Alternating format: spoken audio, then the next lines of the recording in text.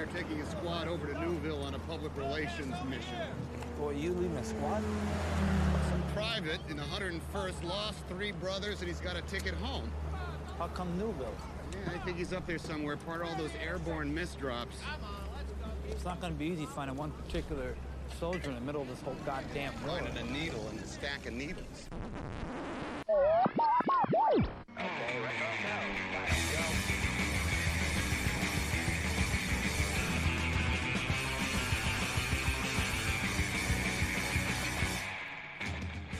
Hello and welcome and hello. This is Wait You Haven't Seen, and it's a show where we talk about movies, and specifically, we talk about a movie that at least one of us hasn't ever seen before. I'm your host, Travis, aka TV's Travis. This is episode number 63. The movie that we watched this week is Saving Private Ryan, and joining me is David Luzader. How you doing, David? I am doing well. Thank you for having me. Well, thanks for being on. So, you had never seen Saving Private Ryan? Yes, I unfortunately, I do a movie podcast. I did 2 movie podcasts at one point. I pride myself as a movie person, as a cinephile, but there are some movies that, unfortunately, big ones to some people that have slipped past my radar. Mm-hmm. Yeah, I know that feeling. Being Saving Private Ryan. Yeah, and that happens. There's plenty of that can go on. Like, there's certain movies that I miss. You just can't watch them all. There's just no way to. Now, are you much of a war movie or World War II era movie fan?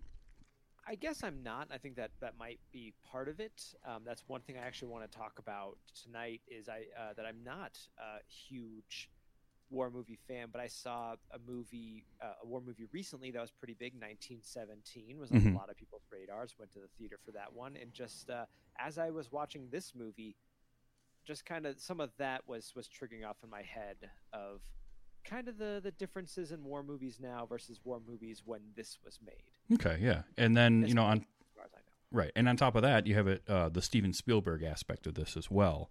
Yes. Because I did see this in the theater, and part of it was I'm a Steven Spielberg fan. I love his movies, cheesy though they may get at times, and like overly sentimental. There's something about that I really like. So, well, yeah, yeah, he makes enjoyable movies. I'm not going to come on here with any hot takes about like, oh, Steven Spielberg is he's if you're a normie, you love Steven Spielberg. Like, no, you know what? Steven Spielberg makes fun movies, and he's not as hot as he used to be, but dang it, he still, has some of my favorite films in his filmography. Absolutely. So this came out in 98, and I remember it coming out because I didn't see it right away in the theater. And it wasn't so much a thing like I didn't want to. It opened really big, and it was really popular. And so I waited a few weeks, but I kept hearing from family members and friends about and then reading stories about World War II vets leaving in the middle of the movie because they couldn't handle it, or coming out of it just in tears because of how much it affected them. So I went into it with this idea of what it was going to be, and honestly, it delivered to me at the time. Like, I'm not a World War II vet, obviously. I'm not a vet of any kind, but it's a powerful movie. So I can absolutely see how World War II vets would have something like that going on.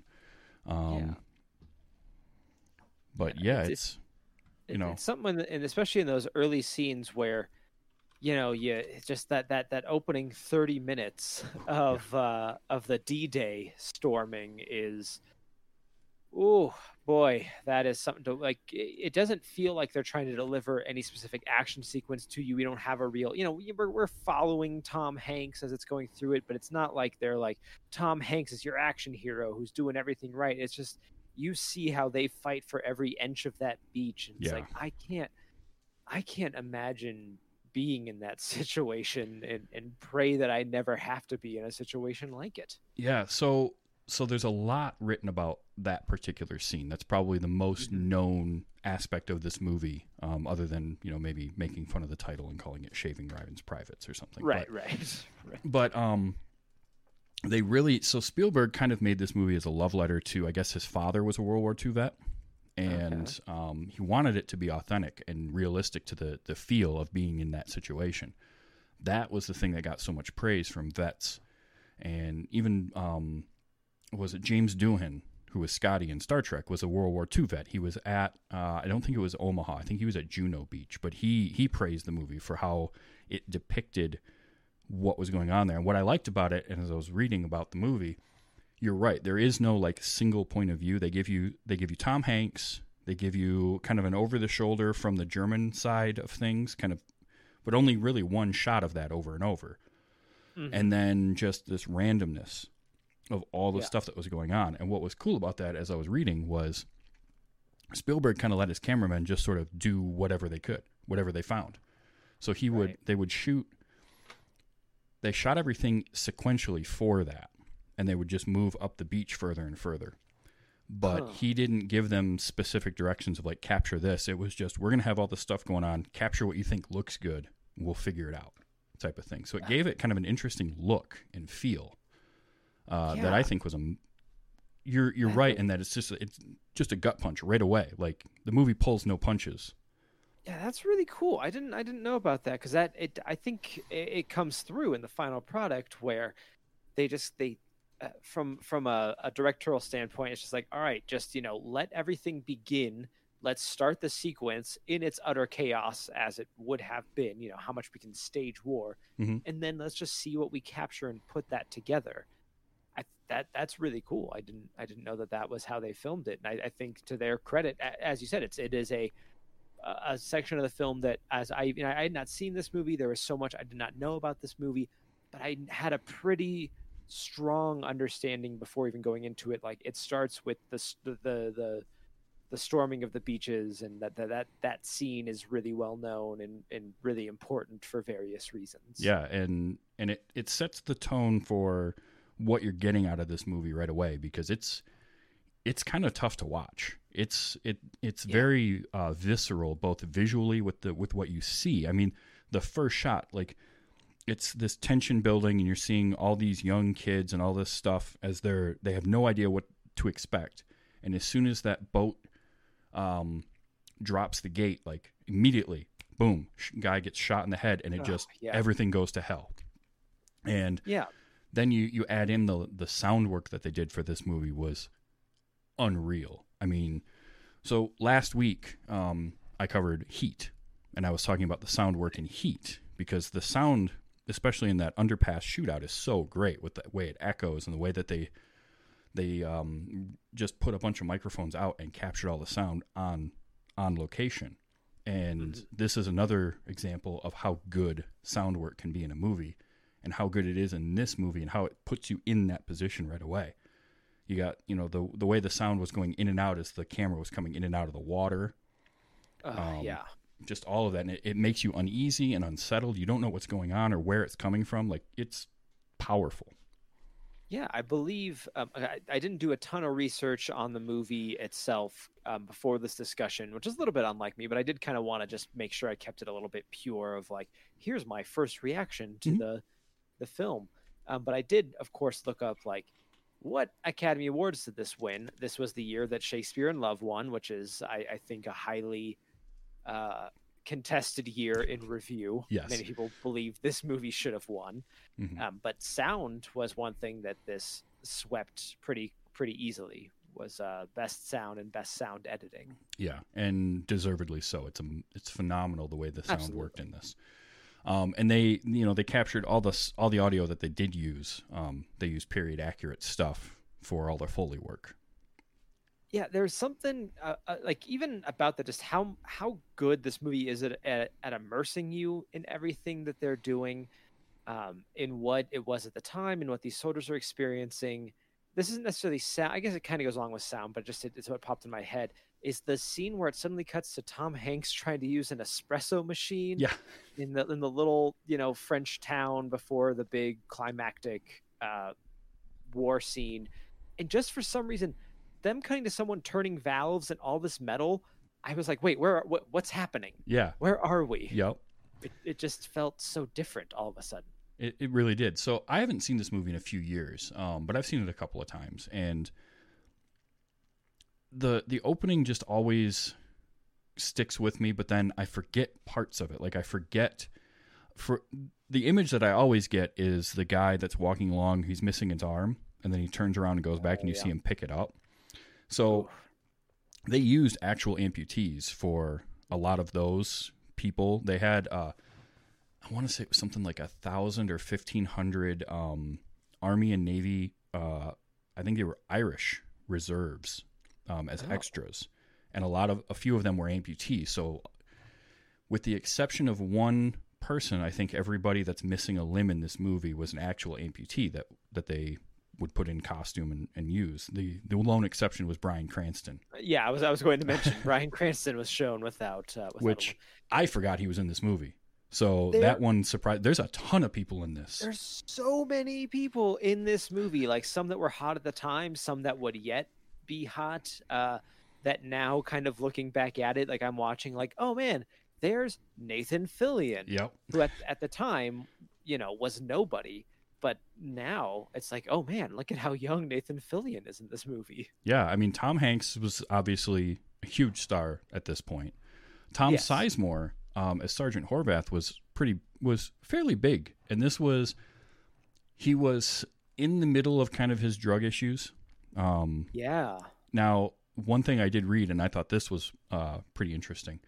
Spielberg said, "Look, you can be in the movie, but you're going to get drug tested every day. And if you fail, I am recasting the role and reshooting everything that we did." Even if it was the last day of shooting, he kept threatening him with that throughout the whole thing. So he was clean the whole movie. Had some problems afterwards, but oh man, Tom Sizemore is one of those guys where it's such a shame what drugs did to his career. Yeah. Because he's so good in so many, like he's got a presence about him. In this, he had it in Black Hawk Down. We just had him last week in Heat, and he's not in that movie for a lot, but he's memorable in it. Yeah. I really like him. I just wish he could have kicked the meth habit. Yeah, it's a hell of a drug, Yeah. and they say that for a real specific reason. It's real sad what drugs can really do to some people's career. Like, I love Carrie Fisher and all the crazy stories we have about her, but I can't help but feel like, hey, maybe we would have a little more work and a little more. Maybe perhaps she would still be around today if not for what she had gotten herself into for a large chunk of the 70s and probably close up to her death. Let's be honest. I'm not that I'm bad mouthing any of these people who have these addictions. No. Seymour Hoffman, it's very difficult to deal with. It's tragedy when it's when they pass, and it's like, well, we can kind of point to this one thing through their life that affected them. Yeah, I mean, if you look at Tom Sizemore's career and kind of the trajectory that it was on at this point, he had done Strange Days, he had done Heat, he had done this movie, let's see, Black Hawk Down would have been a couple years later. And then it sort of fell apart for him, and he didn't get as many roles for a while. Yeah. So you never know.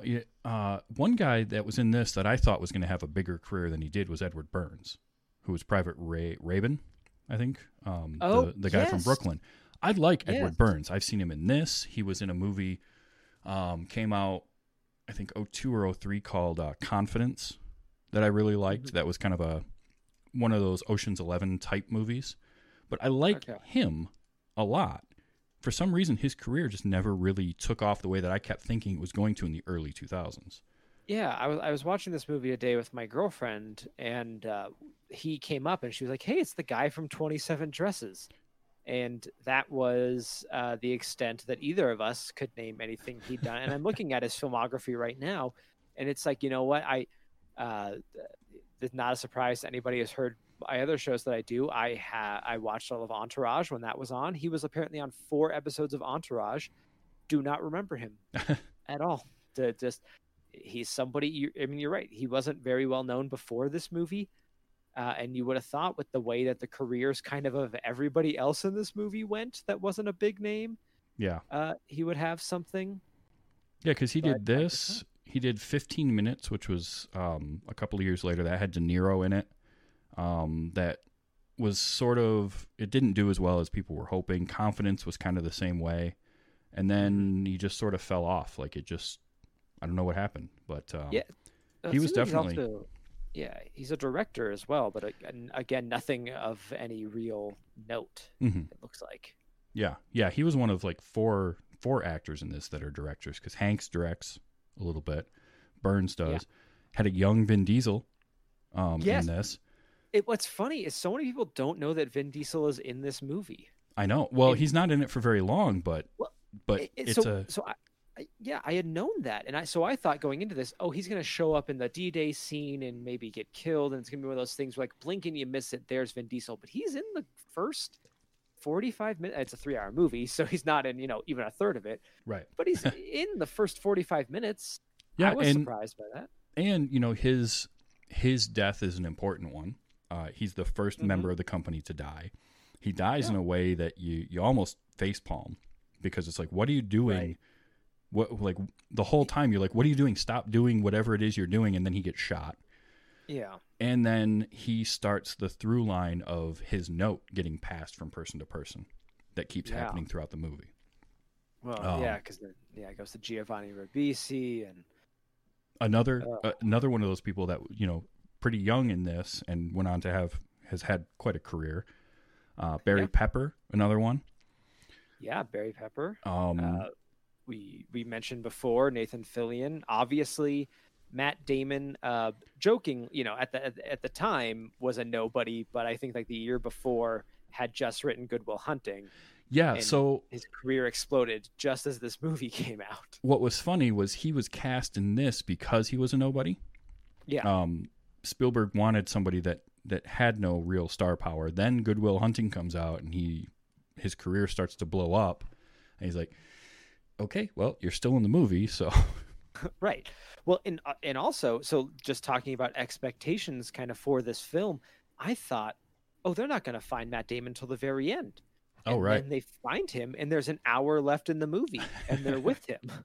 Because again, I didn't know much about this movie, so I was totally expecting like a little Matt Damon cameo right there at the end. Yeah, and it's not like he's in the movie for the last hour, but half of that time is that final battle scene. So there's a lot going on. But yeah, he does come along about an hour, and it's like an hour and 46 minutes in.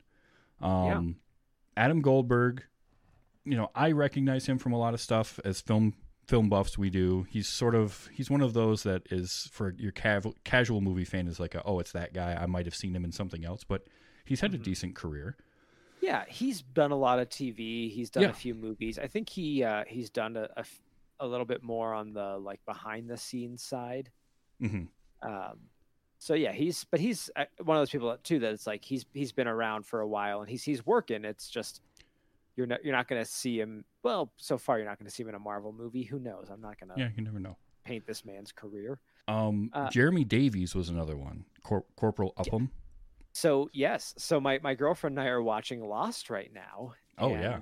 In season 3 of Lost, he gets introduced as the character of Daniel Faraday, and I hadn't really seen him in anything that I can remember before Lost, and I've only really kind of seen him since in the CW shows in a big crossover they did. But watching this, I was like, wait a minute, hey, that's Daniel Faraday in the character that I ended up relating to the most. And he's kind of the audience surrogate a little bit. A little bit, yeah. Especially for anybody who isn't a vet or a soldier of any kind. Like, he's definitely the surrogate for that. Now, I did see him in the Arrow crossovers. I remember him from. Do you remember a movie called Ravenous with Guy Pearce? Oh no, I don't think I've seen that one. Okay, so we might have to have you on again for that. Ravenous was a movie came out in the early 2000s, late 90s. Okay, 1999. I'm looking. 99. At it okay. now. And it's set during Civil War era, but it has to do with cannibalism and Wendigo, and it's just kind of a weird. But Jeremy Davies is in that, and I went and saw that in the theater, and I remember him from that, and then. Because of how much I liked that movie, he would pop up in things like, what was the other one I saw him in? Lost. And then he showed up in the Constantine series before playing a different character in Oh, that's the funny. Arrowverse crossovers. So he's one of those that I remember from that movie. But I love him. He apparently also, I didn't even realize this, he was the voice and motion capture for Baldur in the latest God of War game. Oh, So I how didn't about know that. Interestingly, when I watch this movie, he looks like he's about 12 years old. Oh, I mean, yeah, he just he's looks such a so baby face. young. He was like 28. Mhm. It's crazy Yeah, how young. And you look at him now, he looks young-ish for his age, but not like as drastically young as he looked in this. Like he looked like a private. He's 50 now. You would think he's probably late 30s. Like Yeah. I thought watching him in Lost now, which I'm doing with my girlfriend, I'm like, oh, he's like late 20s, but you know, he was like in his 30s when he was doing that. True. Uh, He's got one of those looks about him. He always looks younger than he is, but Yeah.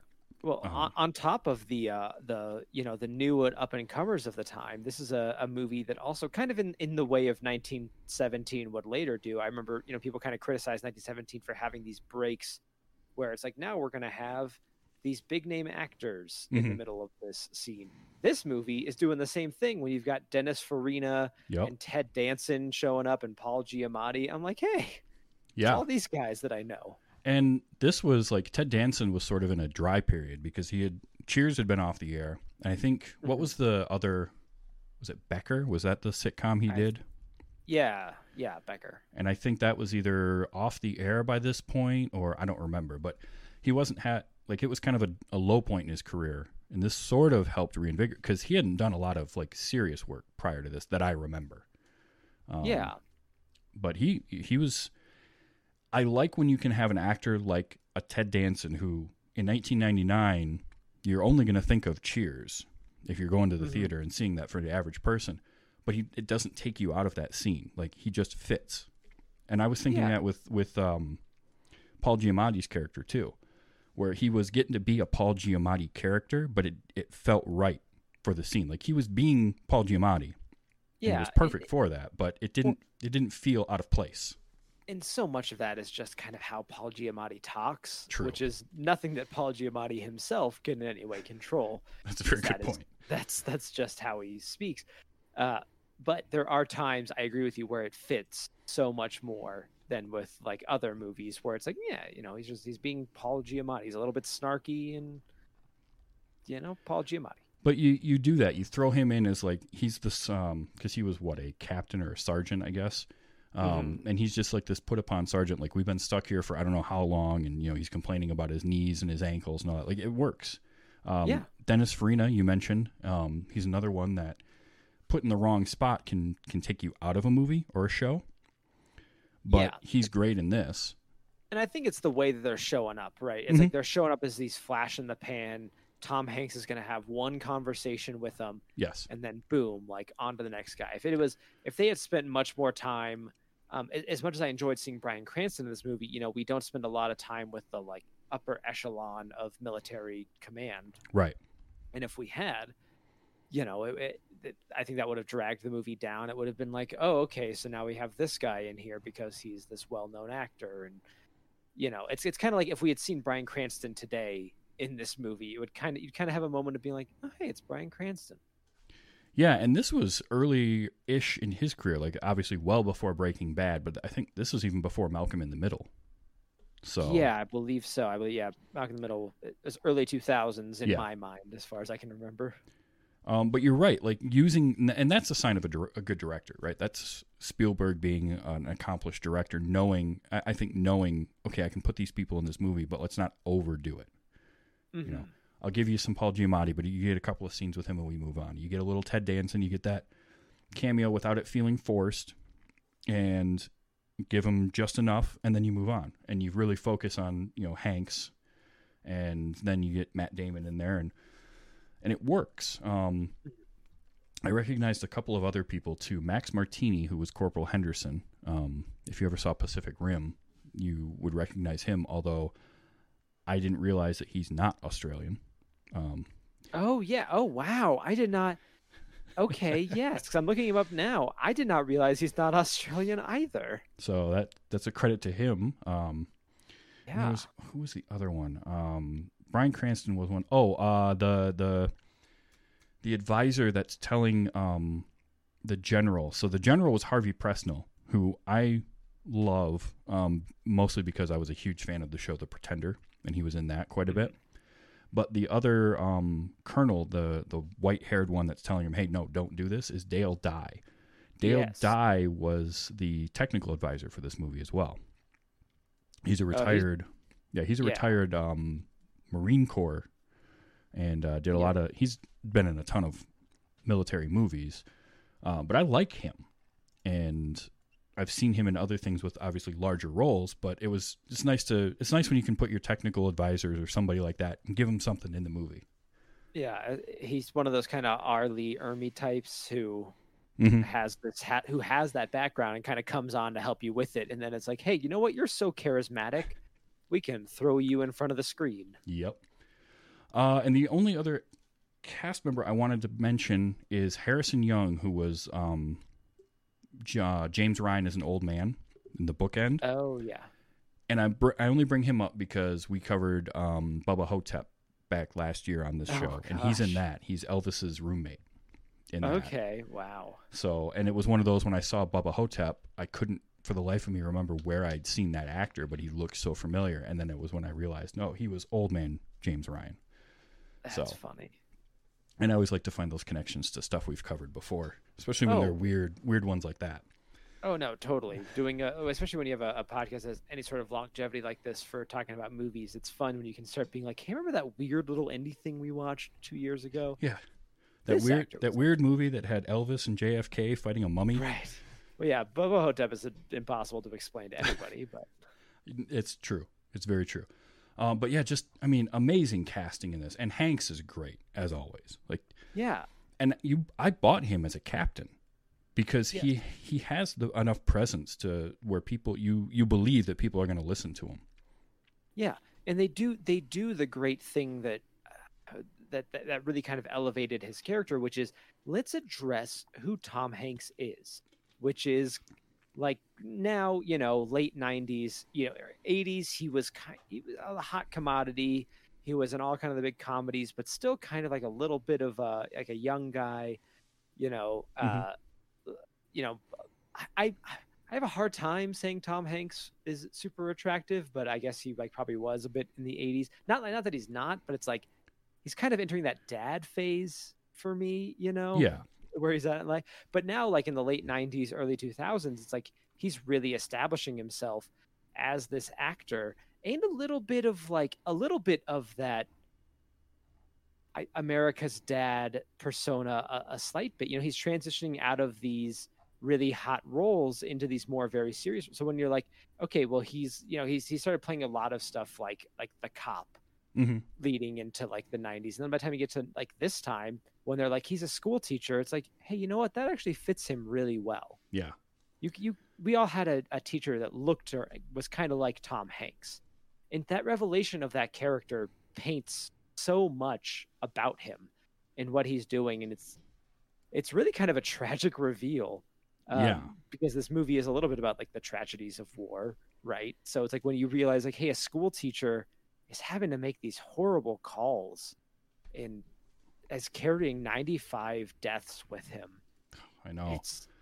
That reveal when his line, and I captured it, but his line about, every person that I kill, I feel further away from home, and talking about just wanting to get back to his wife and like all of that.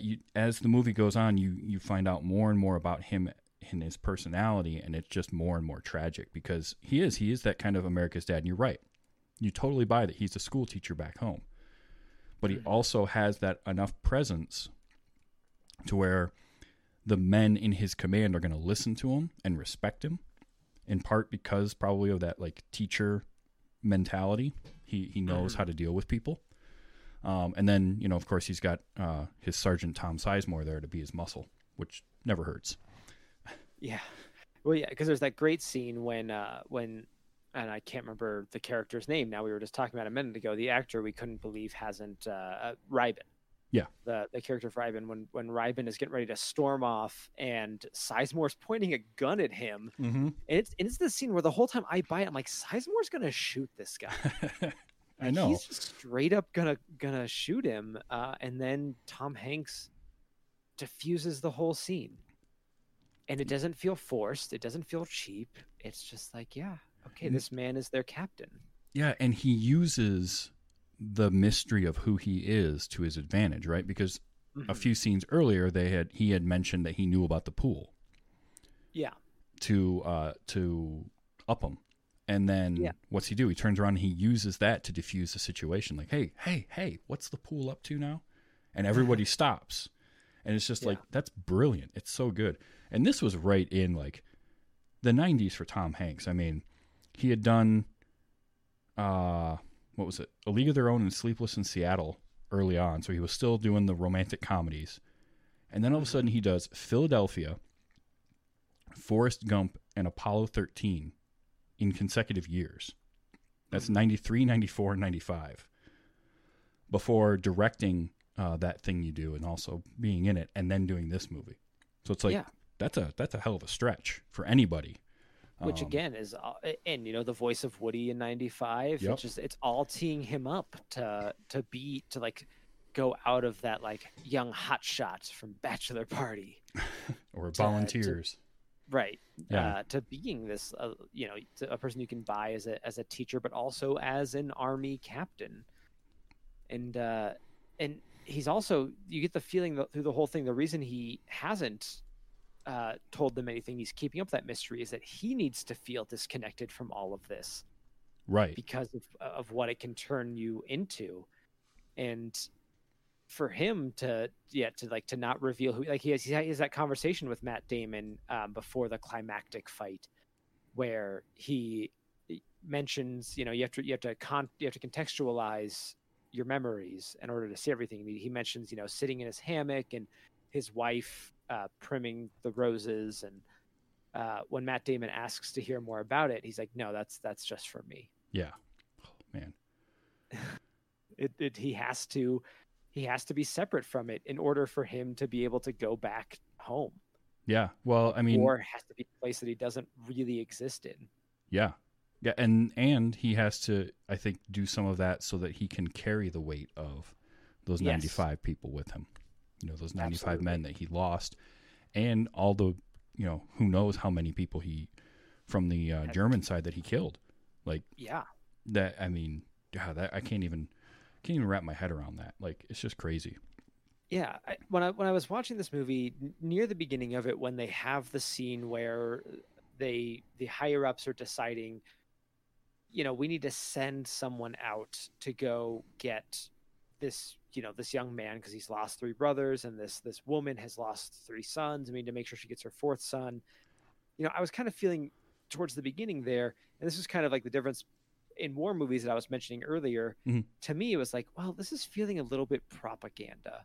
Like, it's feeling a little bit like the military, you know, we fight wars for the right reasons, and we're going to do things for the right reasons. But as this movie went on, because 1917 is very like, you know, war sucks, and the people in command are trying to do the thing to win the war, not the right thing morally, most often. So for this movie, when it started out like that, I'm like, okay, it's going to be a little bit like rah-rah, you know, we're doing the right thing. But as it goes on, it's like, this movie doesn't hide from how terrible the things happening around them are, but also that these are all cogs in a machine that is much, much bigger than them. And there's a little bit of rah-rah, we're doing the right thing in parts of it, because, you know, it's Spielberg at the end of the day. Yeah. But I think it still does a good enough job of making you really feel what these people went through and had to deal with. And, you know, they start getting angry at the idea of Private Ryan. Yeah. Oh, definitely.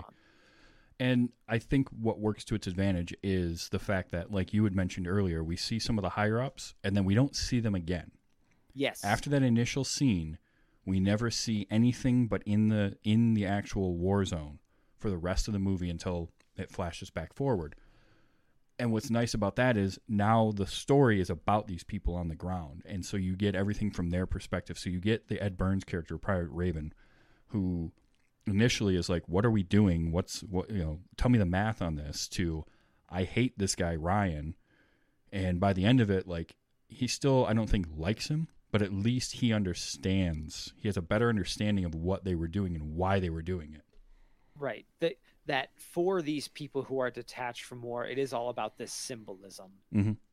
And even if he, doesn't agree with it, it's like, well, he's like, well, this is what I'm a part of, and we can try to get this kid home and try to do something good for someone, because right now what we're doing is killing a lot of people and becoming very disheartened. And there's that great conversation between Tom Hanks and Lee Sizemore, but where they decide what they're going to do, because they have an opportunity to just walk away and be like, well, he didn't want to come with us. Oh, well, what are you going to do?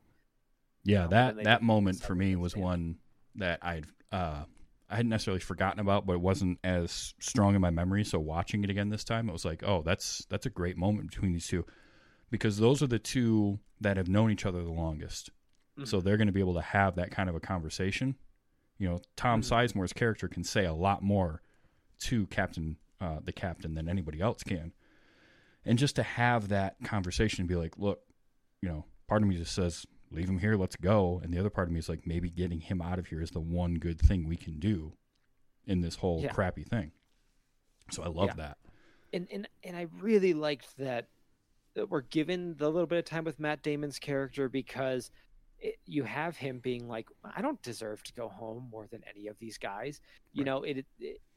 It is a character that is aware of the situation, and I just really appreciate his response to it. Because if they found him and he was like, "Oh, thank God, I'm going home," it's like, well, this little sniveling brat sort of thing. Yeah, exactly.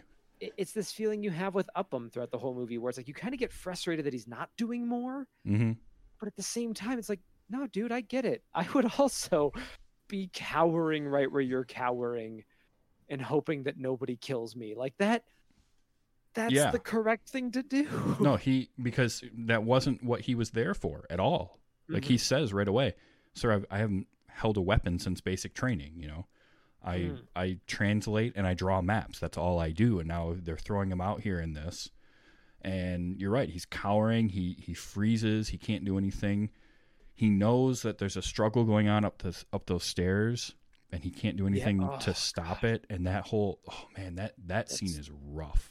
Yeah, when his friend is dying and he is too terrified to do anything, and then at the end at the end when he shoots the soldier that he had earlier worked so hard to protect, was to me one of the most shocking moments in the entire movie. It wasn't cathartic. It didn't feel good at all. But it's like, I also got it. I understood why he did it. Yeah, because he put up so much of a fight to save they credit him as Steamboat Willie in the credits, the German soldier. And he did so much work to get him to where they didn't kill him. He's like, no, this isn't the right thing to do, blah, blah, blah. That guy leaves, and then who does he see at the end but that dude who happens to be the one that shoots Tom Hanks' character. And yeah, just that moment of he's yelling at the soldiers, and that guy's like, wait, I know this one, up him, and he shoots him. Like, it's not cathartic, but you do understand it at the same time, but it's rough. And that is the whole idea that war doesn't leave anybody innocent, right? Like it makes everybody into I guess killers. I don't want to say there's probably people who went through war and never killed anybody and maybe just did communications, but people who were really in the thick of it, dealing with it, like no one came out of there smelling like roses. No, it changes you. What you had to do to survive. Yeah, absolutely. And that's just an interesting thing to go through with that character, especially given how he was viewed by them at the beginning. Nobody liked him. They slowly came to like him. He's talking about, I want to write a book about the Brotherhood of Soldiers, and they're all laughing at him for that. And by the end of the movie, and this I think takes place over like a week, but a week in that situation is a lot longer. But yeah, by the end of it, they're all like, they're getting along and laughing. Yeah, and there's that part when they're standing around the record player, and he's telling them what the lyrics are, and they're all just talking and kind of, you know, opening up about some of their own stuff, and yeah, they're bonding, like you said. Yeah, that whole section is really great, where you get the group of them bonding, and then you get Matt Damon, and apparently the story he told in the movie is ad-libbed. Oh wow! The whole thing with the ugly girl falling out of fell out of the ugly tree face first and all that. I guess that was an ad-lib. And I'm trying to find, because they talk about it. I wrote it down, or I put it somewhere. Matt Damon ad-libbed the story he tells towards the end of the film about spying on his brother. And as described in some book by Peter Bart, I guess maybe it's about the movie, the speech was rambling and not particularly funny or interesting, but the crew decided that's why it worked. It was true of this like unformed kid, and so Spielberg liked it enough to keep it. And it works because it gives you a lot about his character in that one little thing without it being like exposition heavy. No, yeah, he's telling a story that is only going to be really funny to him and his brothers, right? Yes, exactly. And he starts off and he talks like this girl who hit the ugly tree, like every branch of the ugly tree on the way down. And for me listening to that, I'm like, oh, that's not very polite. But you know, like that, those are the kind of things that in the private with your brothers, you know, you would say these kind of things, and you would share these kind of moments, and he's the only one. It like really hit me when he pauses. It's like he's the only one that's ever going to remember that. Yeah. Because that girl was, knocked out. She's never going to talk about it. The brothers are all dead. And he's the only one who's ever going to carry that memory. And like that dawns on him too, as he's talking about it. Well, I really like it because the beginning of that speech, he talks about he can't even picture his brothers' faces. Like he can't see them. And just the range of emotions that he goes through in telling that story it's a credit to Matt Damon as an actor. To do that. And I've always liked Matt Damon, so.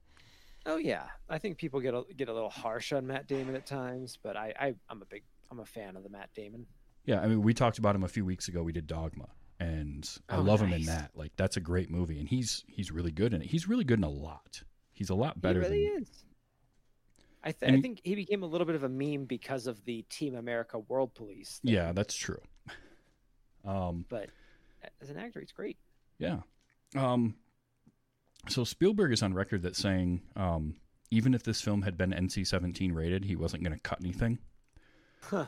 And I kind of get that, like, because reading some of the other trivia, I think it was India was not going to release the film. They weren't going to let it be released unless he cut it. And he said, no, I'm not going to. So it didn't open in India right away. And then somebody in the, like Indian film industry or the government or whatever saw it and was like, no, we can do this. So, but he refused to cut the movie for anybody, which is good for him. Only Spielberg can do that. Right. Yeah. Yeah. Especially Spielberg at this point, because he had won Oscars. He had, this was right in his, like, kind of the period of time where he was kind of at his most powerful. So he could get away with it. But yeah, I mean, credit to him for that. Because there's not a lot. There's a lot of very horrific things you see on screen that happen in battle. There's a point where Tom Hanks keeps leaning over to talk to this radio operator, and at one point he pulls him over, and the guy's face is gone. Yeah, and it's horrifying, but it's not played for shock. No, and that's why it works, I think, because it is one of the more. It is violent, but it's the violence of war, which is very different from, say a horror movie or a slasher movie that's violent, or even some action movies. The type of violence it is different, but it's no less jarring or affecting.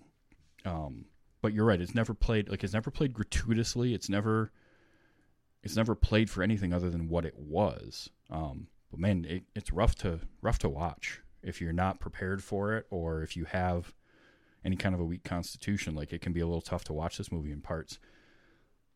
But it sort of reminds me a little bit of, did you ever see Schindler's List? No, I also haven't seen that. I know that's another black spot on my record. But that's another one that was unapologetic in the types of violence that it would show. It's not nearly as violent as this, but like I remember we watched it in my 9th grade history class. And part of the reason we watched it was our teacher, I think it was 9th grade, but she wanted to watch it because of how true to life it was, but she had to send home permission slips because of how violent it was. There was also nudity in it, so she had to get that passed. But it was the same type of thing where it didn't pull punches, and this movie doesn't pull punches. You know, you see there's that shot where the first guy goes up with the sticky bomb and the fuse goes off before he can set it, and you just see the body go everywhere. Like that's the kind of stuff that's really rough. And that was where some other countries would rate this as like NC-17 because of the violence that's, you know, just part of war. So yeah, no, that part was surprising, but not played for shock. Nope, not at all. Oh, and music by John Williams, which is always a win in my book. Yeah, of course. So yeah, John Williams is great. Again, I guess kind of like Spielberg, where it's like you can riff on him now, and you know, it's easy to joke about the person who's sitting on the throne, but again, there's a reason why they are in the position they're in. Yeah, they're great. I mean, John Williams has written some of the most iconic musical movie scores, you know, out there. Jurassic Park, Star Wars, Indiana Jones, like stuff that you can say. I can say Indiana Jones and you can hear that music in your head. Oh yeah. There's a reason John Williams is who he is, and Spielberg is the same way. And they work together a lot, so that helps. Yeah. And I don't want to go down this tangent here, but it's like I never wanted there to be a movie based on Ready Player One, but if anybody was going to direct it, like it had to be Spielberg. Right. Yeah, absolutely. But back to this delightful romp that was 3 hours of comedy. Yeah. So Oddly Normal one in the chat mentioned Spielberg has a way of showing violence without glorifying it. And I think that's exactly it. He's not glorifying the violence of war, but he's going to show you all of it. So. Yeah, absolutely. Again, it goes back to what we're saying. We're like, there are moments in this movie that's like, that is horrific. That is horrible, but it is never like, it never then has like Tom Hanks shooting a guy's arm off and us being like, yeah, exactly. You know, like I mentioned when Upham shot the guy in cold blood at the end, it was not cathartic. It didn't feel good that he did that. Like nobody even shooting German, like, you know, you're like, we want these guys to win because we're following them, but at the same time, like, I feel terrible they have to do these horrible acts of violence. Yeah. I think the closest thing you get to like a moment is when Hanks is shooting his 1911 at the tank, where it's just like he knows it's over and he's just doing it anyway, and then the airstrike comes through, so that one shot and then the tank blows up. Like that gives you a moment because you're not expecting it. Yeah. When they shoot, you know, when the tanks, and I don't have to watch the people in the tanks get horribly hurt. It's like, yeah, take out that big machine that was gonna kill my guys. But it's like when the tank hatch opens and the one guy's crawling out bleeding from his mouth, it's like, well, yeah, that's not great. Yeah, that and the very next thing good. you see is them throw 3 grenades into that and then close the hatch.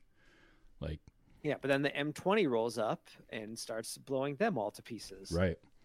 And it's just one thing after another. It's a powerful movie. It is. So that Omaha Beach scene cost $11 million to shoot. I'm not even surprised. If I'm surprised by anything, it's the fact that it didn't cost more. Well, the whole budget for the movie was $70 million. So 1/7 of it went into just like that. I mean, you know, it's 30 minutes of the movie, so I guess that's a good way of spending it, but still. Yeah. Well, it's 30 minutes of the movie, and it was 25 of the 59 days of shooting. Yeah, I was going to say it had to be a lot of the shooting. So, an hour, so a full hour of this movie is that opening battle and the final battle. Those are both about 25 minutes long. So almost a full third of the movie is just those two battles, and then you sandwich in. And what's interesting about that is you've got basically battle and then kind of almost a road movie. Right.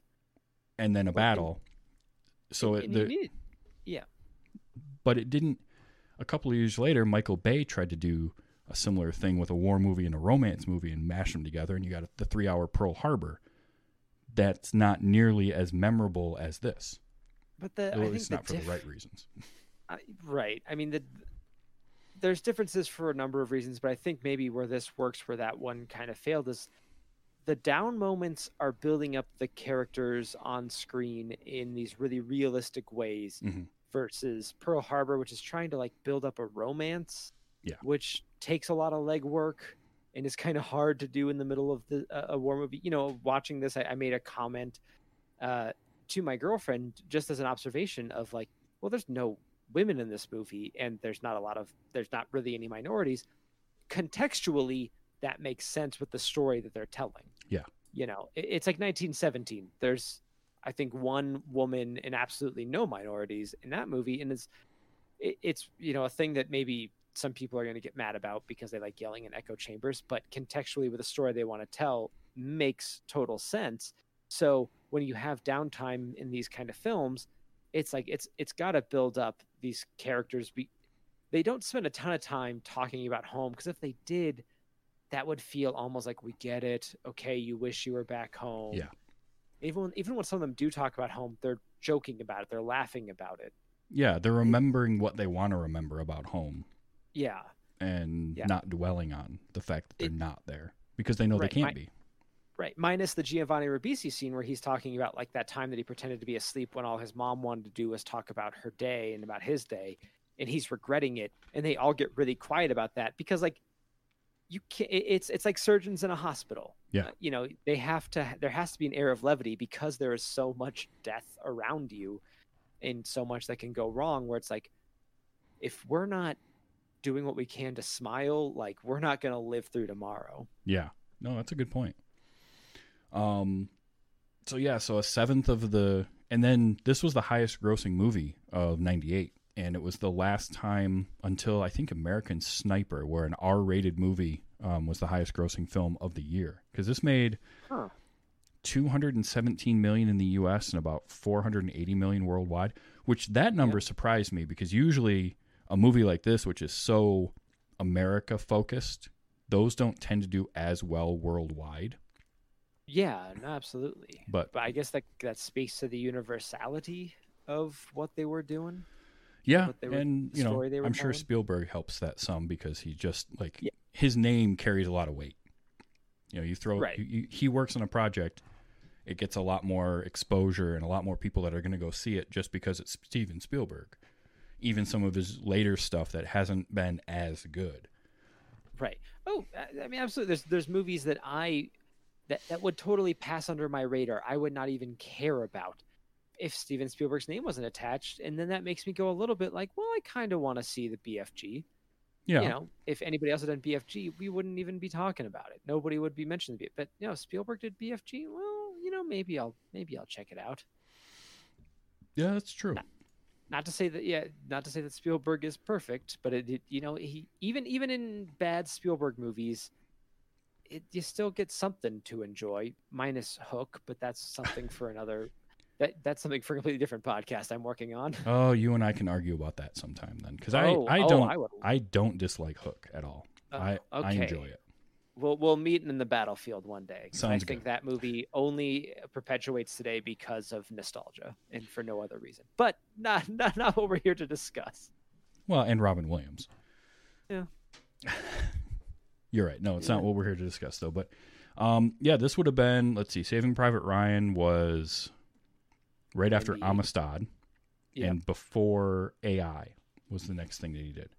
Because that's when he went through his AI, Minority Report, Catch Me If You Can. It's amazing how he'll do something like War of the Worlds, and right before that is The Terminal. Like this huge movie and this tiny little thing. Like range as a director, he doesn't have a specific, you can say there's the Spielberg style, but it's more of like a feel that you get from his movies because he has so much difference in what he makes. I mean, this is the guy who did Jurassic Park and Schindler's List in the same year. Right, exactly. He just kind of has that universality to him. Yeah, And he it makes. is, He makes movies that people want to see, and he does. You know, I like him. I like his movies. So That's why, and I'm again talking about movies that maybe I wouldn't care too much about, depending on who's attached to them. West Side Story coming out eventually, who knows at this point. good But point. you tell me Steven Spielberg is directing a musical. I'm like, can Steven Spielberg direct a musical? I sure want to find out. I do too. I'm not gonna lie. I want to see, especially a musical that, like, I know West Side Story enough to know that it's going to be very different to Yeah. make a modern version of that.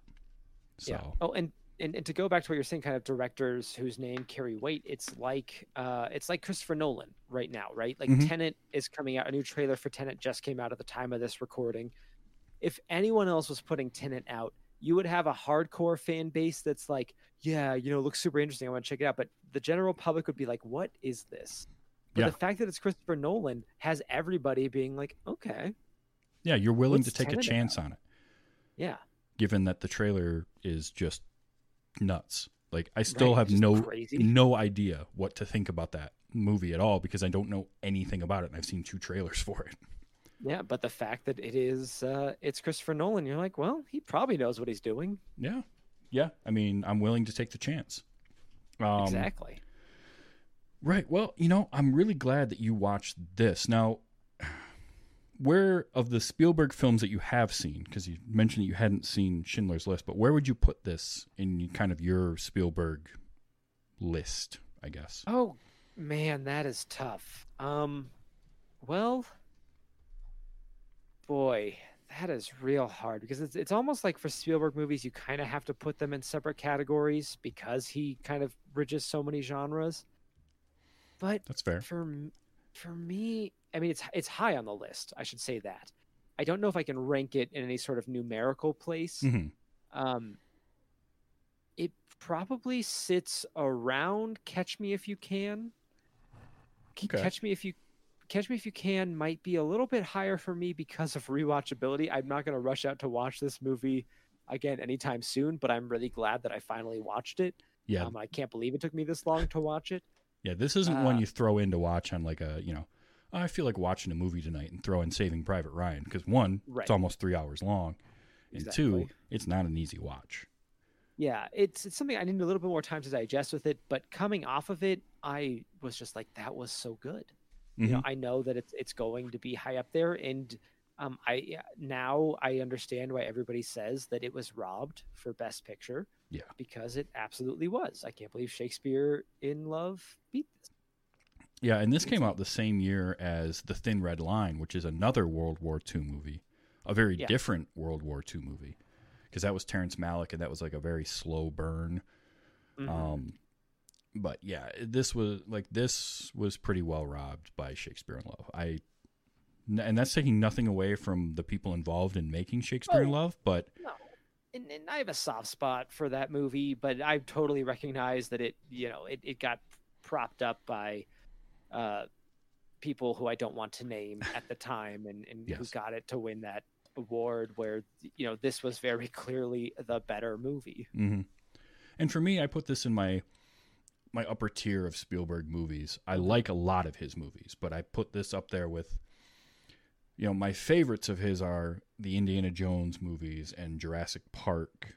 But as far as like his best movies, I put this up there with things like Schindler's List, where it's such good filmmaking, and it's something that's important, I think, for people to see, to understand kind of just where we've come as people over the years. So Yeah. Munich is another one of his that I really like. If you haven't seen that, that's worth seeing. Yeah, it is a movie that points to no matter what Spielberg does now, that kind of makes us roll our eyes and be like, well, he's, not at the top of his game anymore. You're always going to be like, but he's the guy that made Saving Private Ryan. Exactly. Yeah, you can't take that away from him. He No. he made Schindler's List. Like,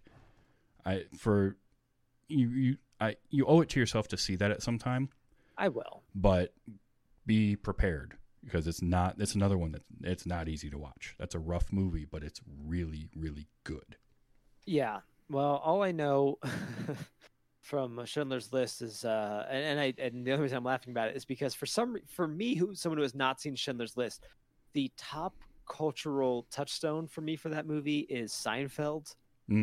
When Jerry went to go see it and made out during Schindler's List because his parents were visiting and that was the only privacy him and his girlfriend could get. That's right. So oh man, it'll be interesting for me to have that shift. Yeah. In my personal history. That's great. What do we get? Catch Me If You Can. Some people are saying in the chat they really like.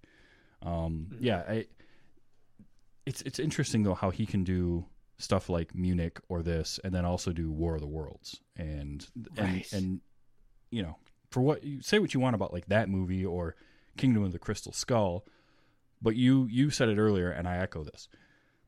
Even a bad Spielberg movie has some good parts to it. Oh yeah. You know. Oh, 100%. For all the nuking the fridge and the monkeys with pompadours in Kingdom of the Crystal Skull, there's still some good moments in that movie. I don't hate everything about it. Mm-hmm. Yeah, and I'll bring up too something Oddly Normal One mentioned in the chat, which is because this movie got made, then Band of Brothers got made. Yeah. Which is another thing that's him and Tom Hanks. You know, that's another thing that like we can look at Spielberg's legacy and look at what he was able to make that is so important to us as a culture. Yep. And he's also responsible or partially responsible for producing Animaniacs. So yes, that's true. He will forever be high on my list for that alone. He could have not done hardly anything else, and I'd still love him for that. Classic. It really is. Well, David, I'm really glad that you came on this week. This was a ton of fun. You mentioned you've done movie podcasts in the past. Are you still working on any right now, or what are you working on? Yeah, so the Movie Go Round podcast is coming out pretty regularly. I am a co-host on that, but I have a new show that is, from the time of this recording, very close to being released.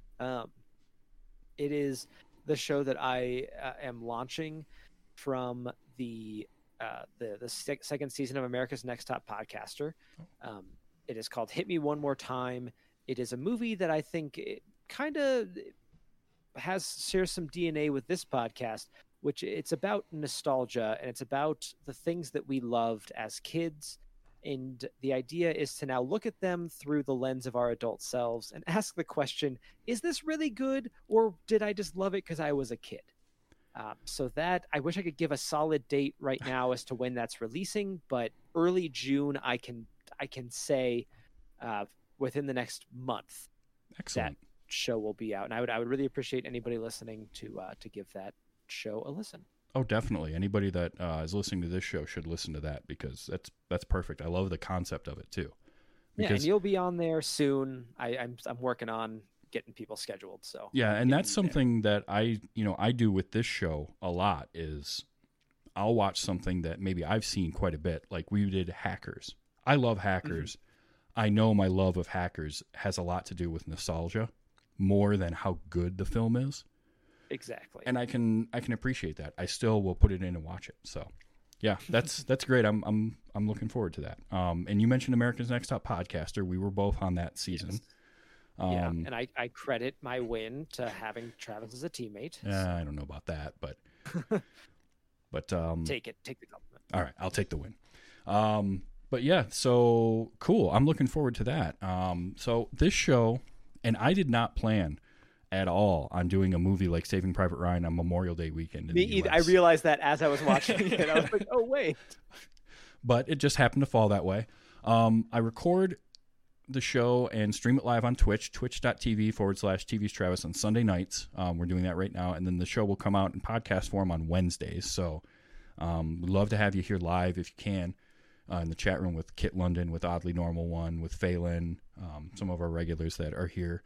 We had Groove is for Life here earlier. And it's a lot of fun. I love having people in the chat room.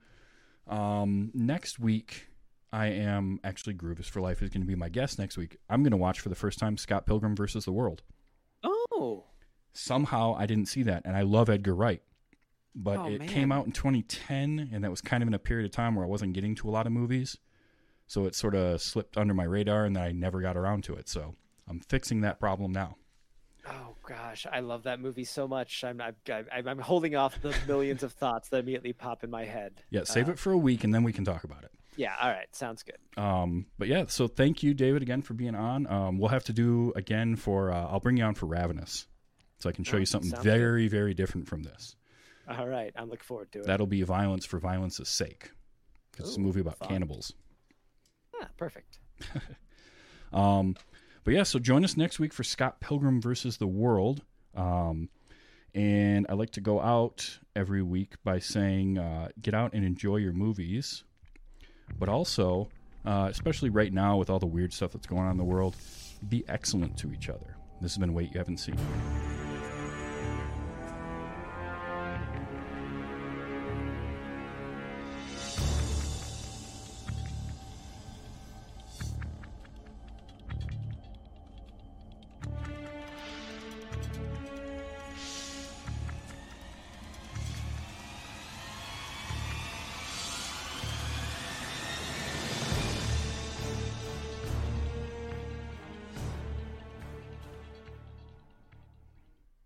You know what that song reminds me of? Reminds me of Mrs. Rachel Trubowitz and what she said to me the day I left for basic. What, don't touch me?